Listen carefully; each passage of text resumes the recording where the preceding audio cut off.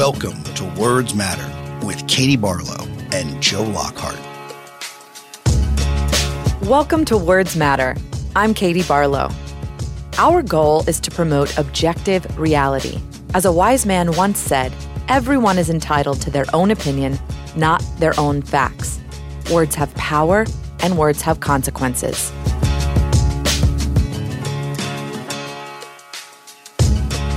Ruth Bader Ginsburg had many names over her lifetime. She was born Joan Ruth Bader and was quickly nicknamed Kiki by her older sister Marilyn before Marilyn died at 6 years old from meningitis.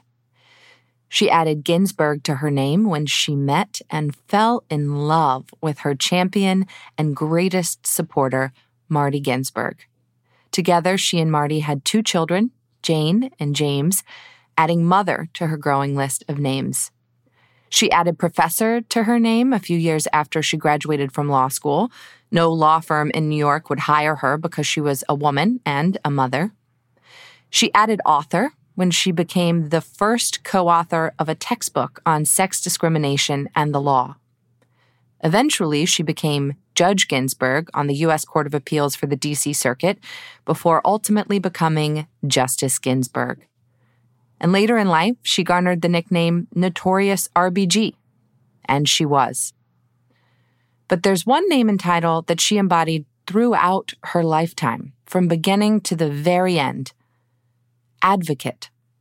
She was an advocate for equality, for dignity, for equal protection under the law. She was an advocate for justice. Our guest today, Lauren Moxley, chronicled a huge piece of Ginsburg's life as an advocate. She walks us through her arguments before the Supreme Court when she was on the other side of the bench, fighting for justice as an advocate. As we remember Kiki, the wife, the mother, the professor, the author, the judge, the justice, Notorious RBG, the advocate for equality, I want to leave you with her words. When asked how she wanted to be remembered, she said this: someone who used whatever talent she had to do her work to the very best of her ability and to help repair tears in her society, to make things a little better through the use of whatever ability she has. An advocate indeed. Rest in peace, Justice Ginsburg.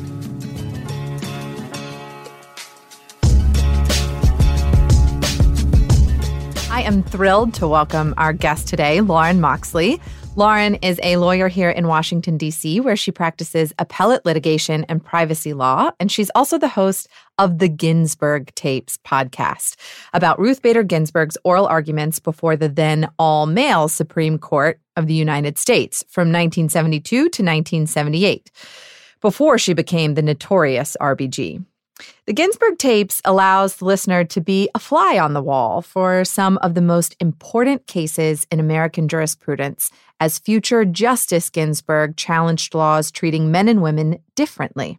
In between the actual Supreme Court recordings, Lauren puts the cases, the law, and even the justices themselves in historical context and explains how, as a lawyer, RBG really did change the world. Lauren Moxley, welcome to Words Matter.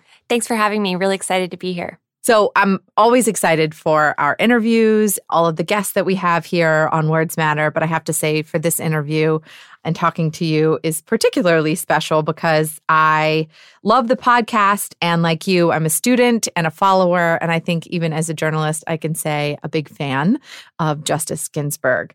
So before we get to all of the background and how we got here, how did this project start? Sure. So as you mentioned, I am a lawyer here in D.C., and I practice privacy law and appellate law. And I wanted to learn more about effective oral advocacy and how to be a better appellate litigator. And so I learned that the Supreme Court puts all oral arguments dating back to 1955 online. And so I thought, okay, this can be my new podcast. I'll listen to oral arguments from the past as I walk to work. And I typed in the first person that I thought of, which was Ruth Bader Ginsburg.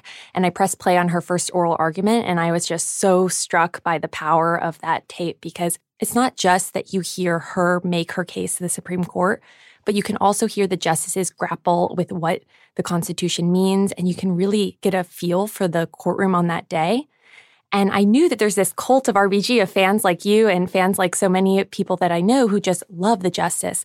And I realized there's so much I didn't know about her that other people would also want to learn so they could learn with me. And I thought that through that project and through that existing really strong interest in RBG herself, we could learn about a lot of other things like constitutional law, the power of the Supreme Court, sex equality, and really the power of one person to make a difference. Yeah, I like how at the beginning of the first episode, you kind of introduce the concept of the podcast and do a little bit of a breakdown of appellate law, because a lot of us are not appellate lawyers. I certainly am not, although I'm happy to be across the table from a fellow DC big law woman attorney. Podcaster. Girl power.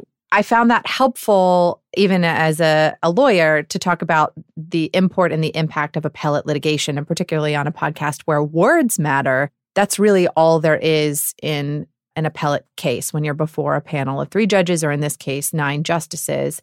We usually think of lawyers, as you say on the podcast, at the trial level, bringing in the facts and making arguments and presenting a full case. But by the time you get to the appellate process, it's usually about one narrow piece of the law, and the words are the only thing that matter in that courtroom, and how the judge or justices interpret it. So I found that really helpful. So now basically that RBG has become mythicized as the notorious RBG. You're basically doing the behind the music special for her work and That's her right. legacy. That's right. So you studied these cases and these justices in law school, but what surprised you the most as you began your deep dive into the Ginsburg tapes?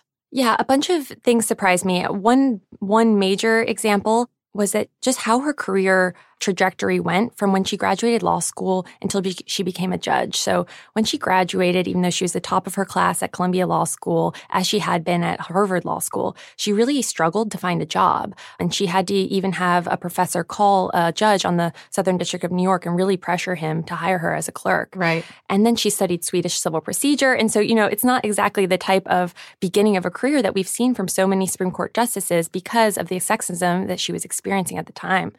And so she ends up working at Rutgers School of Law, which was one of the only tenured track jobs available to women in the country. And it's not until even a few years after that she really makes a transition to focusing on women's rights issues. And obviously there's a lot to say about what happens next, but by the time she's 47, she's a judge on the D.C. Circuit Court of Appeals, and she's argued 6 times before the Supreme Court and really become a repeat player. So I really loved watching that trajectory. I was also surprised about lots of little things. I mean, I was struck when they would say the case reporter numbers when they were speaking. She does. That's right. And that's an example. She gives them the site right in the middle of the oral argument. Exactly. So she'll say, Frontiero, and then she'll say the case number. And that's striking because we don't do that anymore because digital research makes it easy. And there are examples of historical things that were surprising. You mentioned that she became a judge on the D.C. Circuit. And I cover the DC Circuit and do some writings on that as well. So I will be pushing for perhaps a part 2 of the Ginsburg tapes and maybe what she was like on the bench when she was first starting, because those, I imagine, are also interesting to listen to as she transitioned. So one of the many great things about your podcast is, yes, we get to know RBG before she became RBG, and we get to hear about her as a lawyer in her own words, but we also get to hear the questions and comments some of the most consequential and transformational justices in American legal history. So as you point out, these cases were argued 1972 to 1978. She went on the D.C. Circuit in 1980. The court was and would remain all-male until Justice Sandra Day O'Connor got appointed in 1981 by President Reagan. So how was it for RBG as a woman to be arguing before the all-male court in the 70s? At several different points in the tapes, you can hear Ginsburg change in the way that she's advocating to the justices. And I think when she was commenting on the movie about her, they said, is there anything about this movie that doesn't seem accurate? And she said, I didn't stutter, because in her first oral argument, she didn't stutter. You can hear on episode 1 her make her points to the court in a really strong way. But I think that you can really also tell a difference from her first oral argument to her second and her third and her fourth, where she really becomes quite commanding in the courtroom. And she pushes back on the justices when they aren't getting certain concepts that have come up time and time again. By the time of her fourth oral argument, the justices were still pressing on her to trying to understand how laws that on their face purported to benefit women actually could hold them back. So even today, the vast majority of oral advocates before the court are male. And so just imagine what it was like in Ginsburg's shoes back in 1973 when she was first stepping up to the podium. And I think she really did an excellent job in her first oral argument, which was a short argument as an amicus party in the Frontiero case. And over the course of the different oral arguments, you can really hear her kind of grow into an even more confident voice. And when all of the justices are not necessarily understanding some of her very central points, you can really hear her take command in a way that was kind of necessary to have a woman there making those points and to speak to those issues. So I imagine that's helpful for you as an appellate lawyer to listen and practice as you hear her. Absolutely. A side benefit for your own practice. Right. I want to talk about a cast of characters that were around during this time. Let's start off with Justice Thurgood Marshall. Mm-hmm. He was an iconic civil rights lawyer and the first Black member of the Supreme Court. And RBG patterned so much of her legal strategy on what Marshall had done at the NAACP in the 40s and 50s and 60s. How does that play out on the tapes? That's right. I think that Justice Marshall's strategy with NAACP was such a precursor to what Ginsburg did at the ACLU. And so my ears always perked up when he asked a question in these oral arguments, because here is someone who definitely sees what's transpiring in the court, which is yet another person coming forward and really pushing the Constitution to become more equal and more representative in our country. In his questioning, he often really pushed the lawyers to answer directly. So I can remember a couple instances in the 6 tapes where the lawyer wasn't answering his question and they were kind of going in a different direction. He would come back at them and say, no, I'm asking you this particular thing and I really need you to answer it. And those really stuck out to me as interesting lessons learned for all lawyers out there. I would imagine. Mm-hmm. Another character, Justice William O. Douglas. Mm-hmm. He was appointed in 1939 by Franklin Roosevelt. Douglas still holds the record for the longest tenure on the Supreme Court. And he wrote the majority opinion in Griswold v. Connecticut, which defines the right of personal privacy and was the precursor to Roe v. Wade in 1973. But Douglas also had a reputation for being very difficult on lawyers arguing before him, even those with whom he agreed. Mm-hmm. What was RBG's experience with Mr. Justice Douglas? I love this question. So Justice Douglas did something really interesting in one of these cases. In Ginsburg's first case before the Supreme Court, where she actually had an oral argument in Frontiero, that case resulted in a plurality of 4 justices who wanted to extend strict scrutiny to laws that discriminate on the basis of sex, which was the entire mission of Ginsburg and the ACLU Women's Rights Project's goals. And so it really seemed like he was going to be a strong and dependent vote for her side. And there's this really interesting case called Kahn versus Shevin, which was about a Florida law that said that female widows get a special property tax exemption that's not available to male widowers. And he actually switched sides and joined people who weren't as ready to side with Ginsburg's ultimate project in the Kahn case. And the speculation is that it's because of his mother. So William O. Douglas grew up in a house where his father died when he was quite young. And he and his siblings had to work to help the family, and he really saw his mother struggle. And so I think that's one of the reasons that he ended up going and flipping in that case and saying that this property tax exemption was actually constitutional. Oh, that's interesting. I didn't know that background on him. Mm-hmm. And I'm going to ask you about that case in a bit, because I believe that was her loss, right? That's her right. only loss? Yes. Okay. we could go through all of them. That would take a few more episodes. But the last justice I really want to talk about is Harry Blackmun. Yeah. Now, he was appointed by Richard Nixon in 1970 and is a great example of how some presidents are disappointed in their Supreme Court picks. Justice Blackmun eventually became known as one of the most liberal justices on the court and was the author of the majority opinion we know in Roe v. Wade. But let's talk about Justice Blackmun's notes. What did he write about RBG after her oral argument in Frontiero v. Richardson? Right. So these notes are available in the Library of Congress. And so you can actually go take them out and hold them in your hands, handwritten notes that he wrote, which is it's a real pleasure and also can be surprising. So after her first oral argument, he wrote that he gave her a C+ for her performance, which is a little harsh a grade. But he also wrote that ACLU, New York, and then he had the letter J, which apparently is his notation for Jew, which is really shocking. And I struggled to know how to even discuss on the podcast that he would find that relevant to write in his notes. But it's there in black and white. There. Yeah. In your second episode, The Blind, the Lame, and the Widows, which, by the way, I love all of your episode titles. Oh, thank you. The beer middle tier one is maybe my favorite. But that episode, your second episode, examines Khan v. Sheben, which you already spoke about a little bit, but it's the only case that RBG lost after appearing before the court. And you say the case is often glossed over in examinations of RBG's career. But explain a little about the case and why you think it's just as important to talk about her setbacks as her successes. Absolutely. So this case was about a Florida law, as I mentioned earlier, that gave a special property tax exemption to women who lost their husbands. And Ginsburg did not want this case to be her next step in the Supreme Court after Frontiero, her first oral argument. She was really hoping that my favorite case and her favorite case and just a wonderful fact case was going to be next, and that was Stephen Weissenfeld's.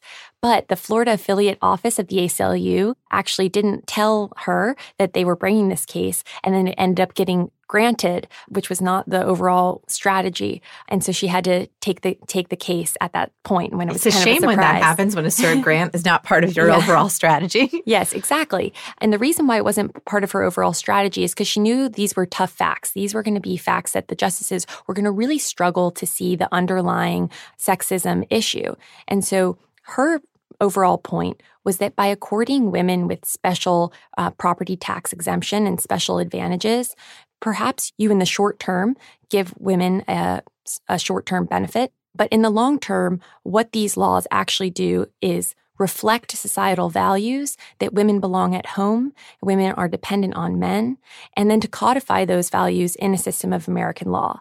But she knew that granting a property tax exemption to the poor widows in Florida, and Justice Marshall even called out, he said the poor spinster in Tallahassee was going to be just as affected as a very well-off widow in Palm Beach. So these were difficult facts, but she knew she had to take the case. And I think that this is important to look at, not just when you think about the overall strategy of constitutional change, but also in that no one person's effort is going to be perfect, and there's always going to be challenges. Right.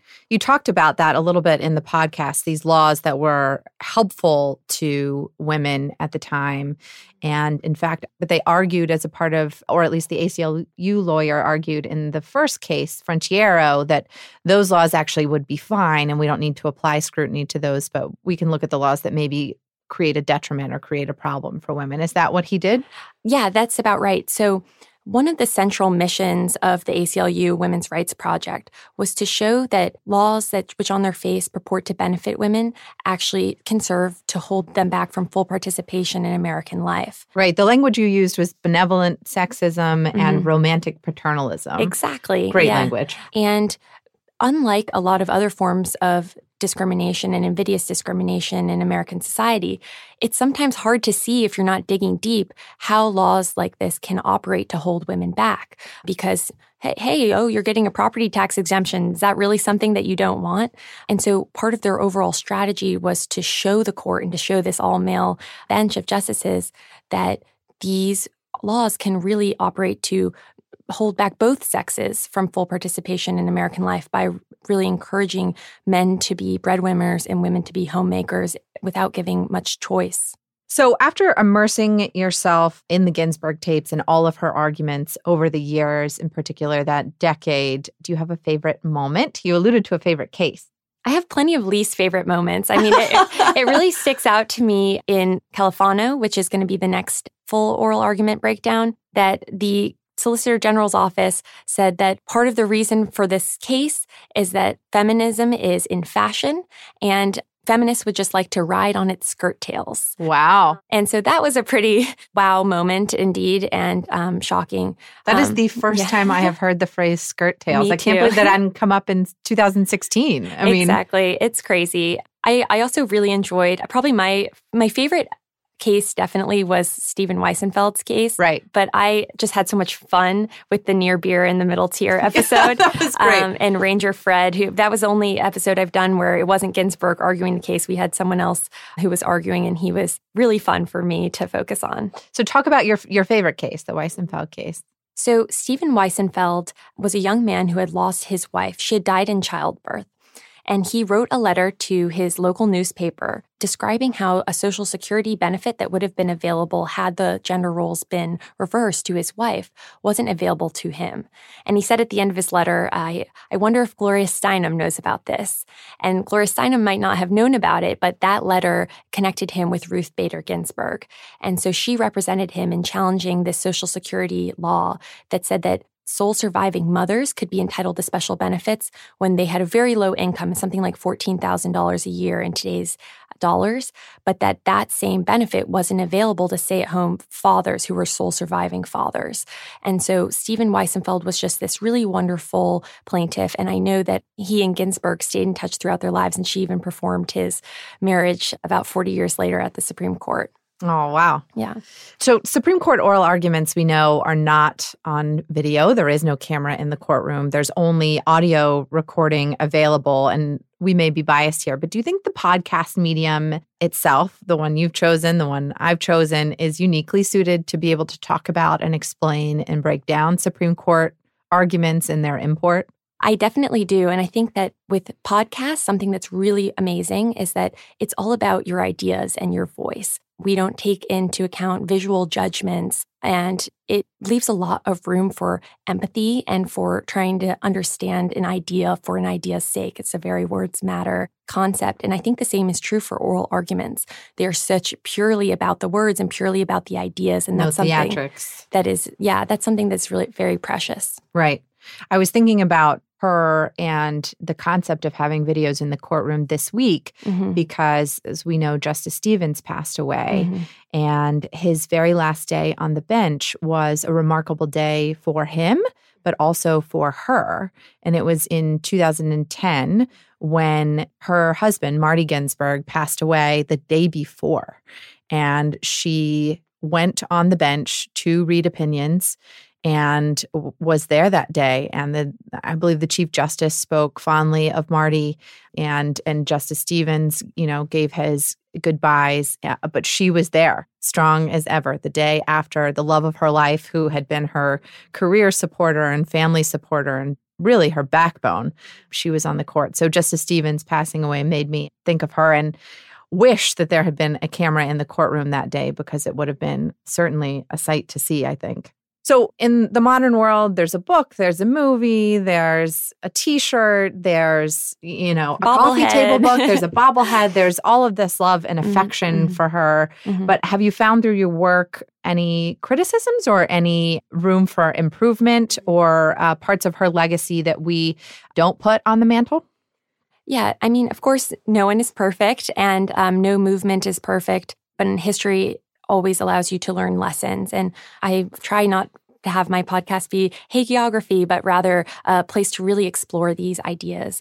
And I think that one critique of the overall movement that I think was really a reflection of the laws as they existed at the time is that it wasn't entirely an inclusive set of arguments. So one of the central missions of the ACLU Women's Rights Project was to show that so much of American law really codified and perpetuated this notion that women belonged at home and men at work. And I think that's obviously a very important and laudable objective.